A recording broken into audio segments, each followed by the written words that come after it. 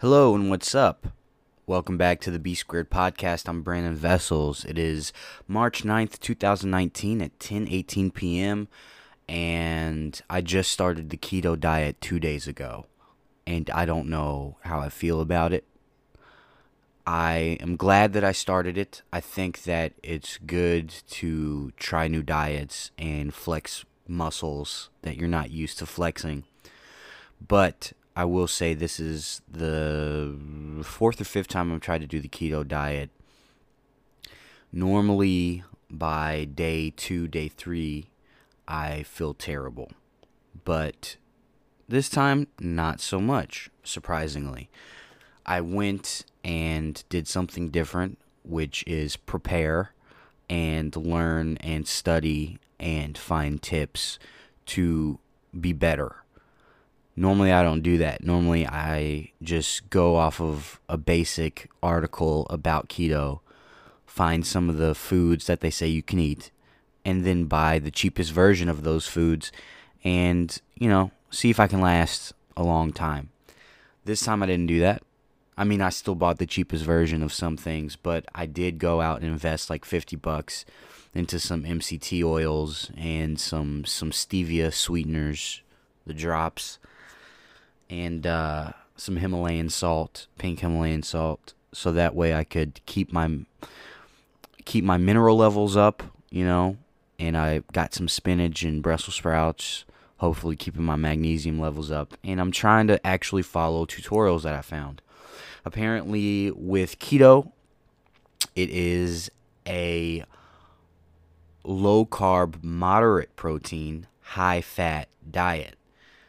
Most of the time I go with the keto diet, I usually just do high protein, high fat, no carb. I didn't know that it should be moderate protein. So I think what failed me most of the time before this was the fact that I would eat more protein than I should have and not enough fats. So this time I've reversed that and I've tried going more fat than protein, and I think I'm really feeling the results a lot more. It's been a mental strain, honestly. I try to not think about it, but recently I have relapsed a little bit. Like I binge ate a little bit, which it really isn't binge eating because it's the foods that I'm allowed to eat, but I'm eating a lot more because I just feel hungrier and hungrier.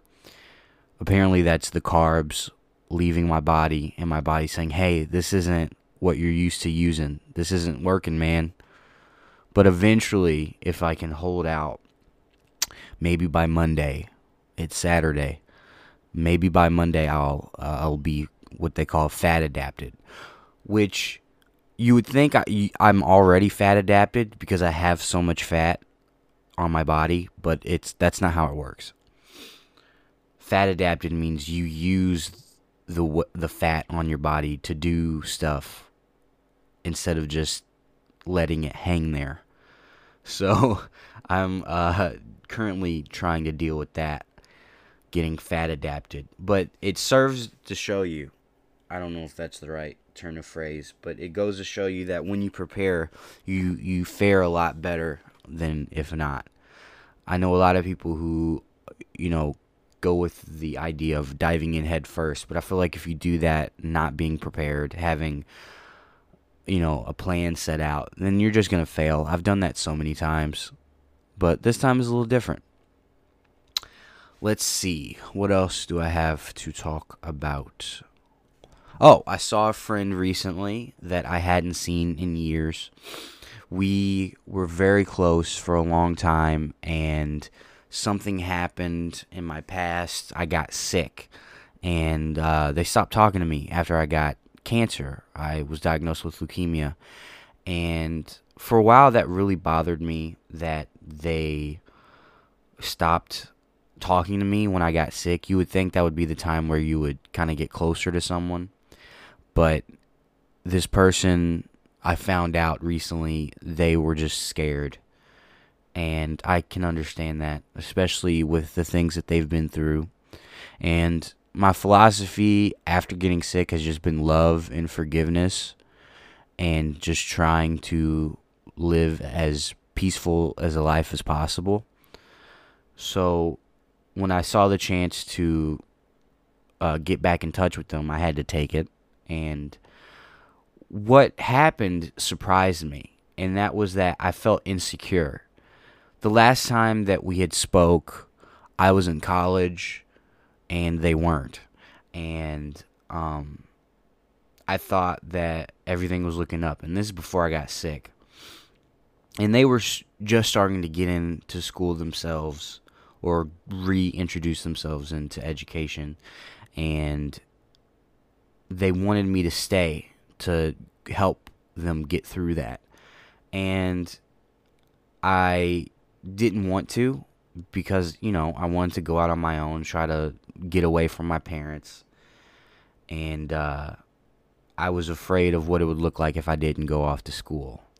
Even though, in hindsight, I probably should have just stayed around them and worked on my friendships and my family relationships and just my overall mental health, more so than trying to achieve this idea of what I thought people should be, I guess. But like I said, we were in different places the last time we were around each other, and this time they were in a much different place.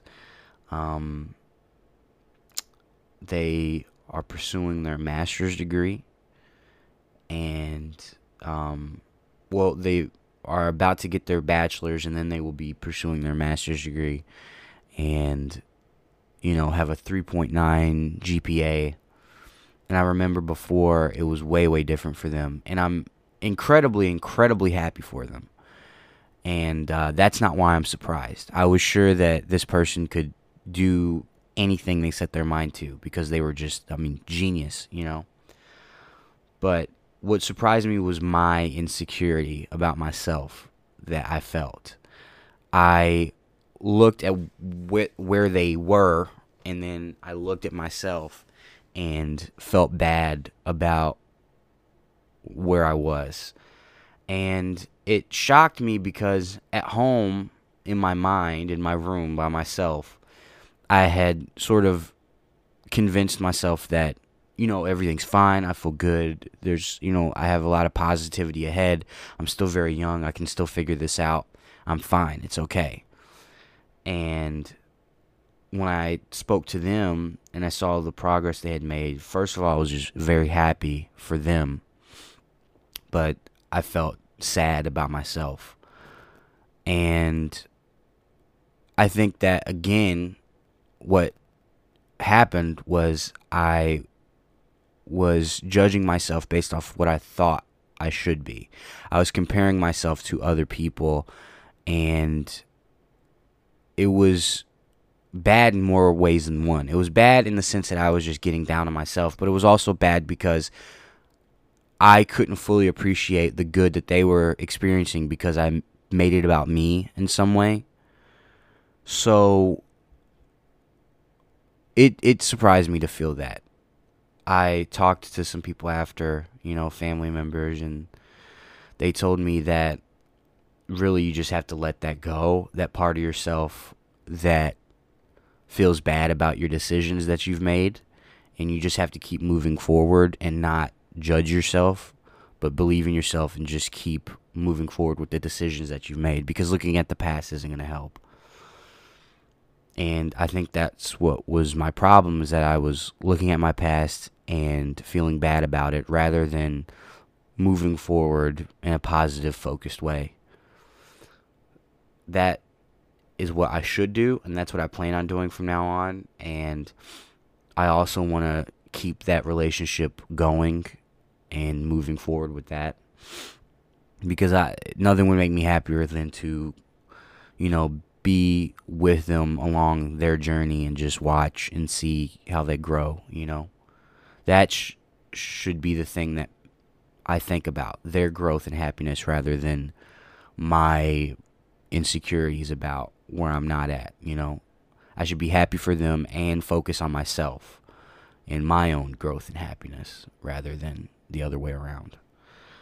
I don't know if that makes any sense, but that's sort of how I've wrapped my head around that whole situation. On a different note, I stopped paying for YouTube.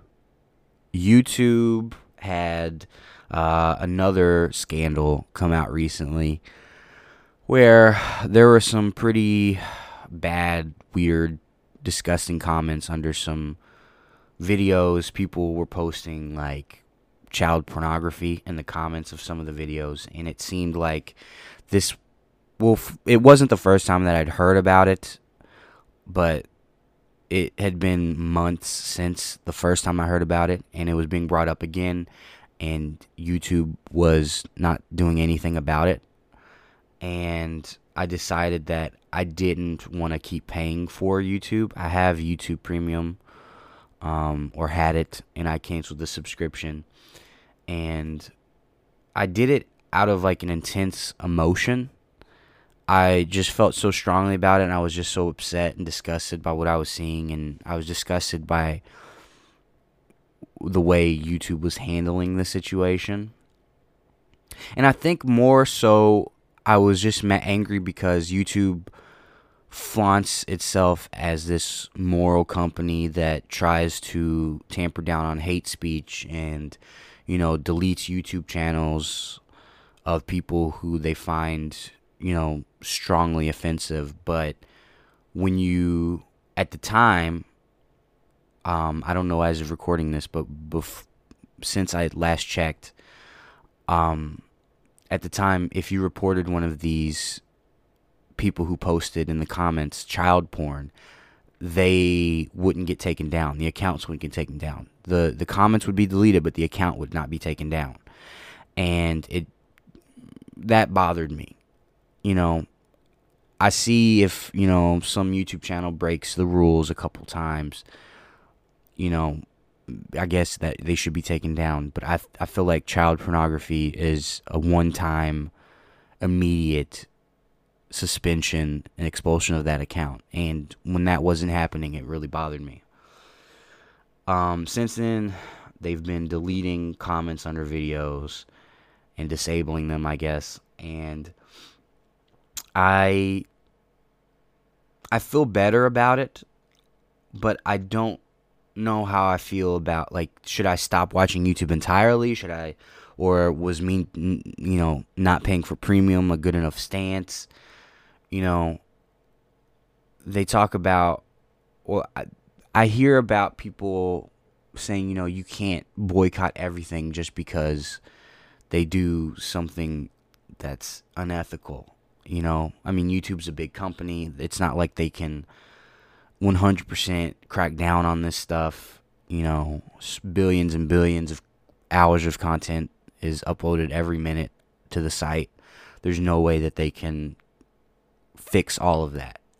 So it's not good to attack them for something like that, because it is something that isn't really realistically going to be fixed 100%, and it just hurts the YouTubers that you like and watch. And I'm just at this weird ethical crossroads where I don't know whether or not I should just stop using it all entirely, or just stop paying for premium, or use ad blocker, kind of a way to stick it to the man. I don't know. I just, it happened out of intense emotion, but I've been thinking about that recently. Should you, because you can't realistically boycott. I mean, you, like shoe companies that use child laborers, or clothing companies. People don't stop wearing clothes. Walmart is a terrible business to its employees, apparently, allegedly, but everyone still uses it. I just don't know. I don't know if that's just something you have to live with as a modern individual, but I've been feeling really weird about that. I'm sorry I'm leaving that topic open-ended. Maybe you can leave a comment or something on anchor.fm/lazybrain and tell me what you think about that, whether or not people should be supporting these things, or whether you should take a hard stance. I don't know. From that tough topic to the next and final thing that I'm going to talk about, probably, is the R. Kelly, Michael Jackson situation. These two situations are not related in the sense that, both are interpersonally connected, but they're connected in my mind because they're both this idea of separating the art versus the artist. And it seems like in both cases, people have, up until this point, separated the art from the artist. But we are in a time right now where you look at Bill Cosby, once we find out people are horrible, we tend to crack down on that now. R. Kelly, Bill Cosby. But it's interesting to see the Michael Jackson thing because it's come up again. And now it seems like people are finally starting, like some radio stations are quietly taking down his music. And the Simpsons stopped, or I guess from now on will stop airing the Michael Jackson episode that they had, which was a great episode. So the question here is, should you do that? For Michael Jackson's case, he's dead. He doesn't matter anymore. I mean, what he did still impacts the people that were involved, and those men, I'm sorry for them. I don't know. It's a weird situation. Me personally, I haven't been able to listen to Michael Jackson's music or R. Kelly's. Same thing for Louis C.K. I can't really listen to his stuff anymore since what happened with him. Bill Cosby, the same thing.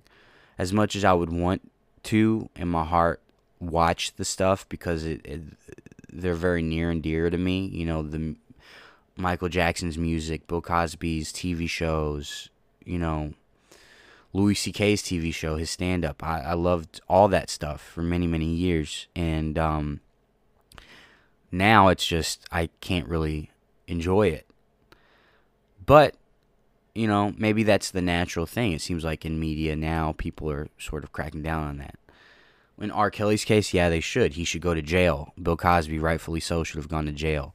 But the weird thing is, what do you do with the art of someone who is dead, who is no longer able to hurt people?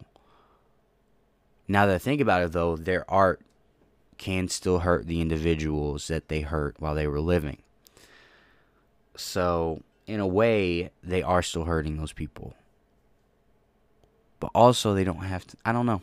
It's a weird situation. I don't know why I thought of this as being a good topic, especially because it's so open-ended, these last two. It's just like I have no way to. I mean, these are very personal, ethical issues that people have to deal with, I guess. But to me, it was something that's been on my mind. I have been reading a lot of, well, not a lot, but more than I usually would. I've been reading a lot more religious texts, I guess. And it's really put me in a position recently that I'm just thinking about my own morals and ethics and what I agree with. I've been reading a lot. I read most of the Buddhist texts, the Dhammapada. I can't really pronounce it, but I checked it out from the library and I read pretty much all of it. And I've been reading Proverbs out of the Bible, and to me they are very similar in the sense of like just the way they're written and what it talks about, which is just trying to be a good person, not be wicked, speak honestly and truthfully, which I agree with. But it still leaves me in a position of wanting to figure out where I stand on certain issues. It's very important to me. But what you find out is that they're very, very hard things to deal with. And so as a modern person who lives now with Google and every bit of information, how is one supposed to dissect all of it? How do you digest all of it, I guess, and package it. I don't think you can. And maybe you shouldn't be expected to. Maybe we just have to not let things worry us. But I don't know. You let me know what you think. I started a new blog. It's a WordPress blog. It is bavblg.wordpress.com. It's the Brandon Allen Vessels blog. And I have poems, I have essays, I have blog posts, and I'm going to try to post episodes of this podcast on there as well. And so hopefully I can more consistently get at this. Thank you for listening, and this is Lazy Brain.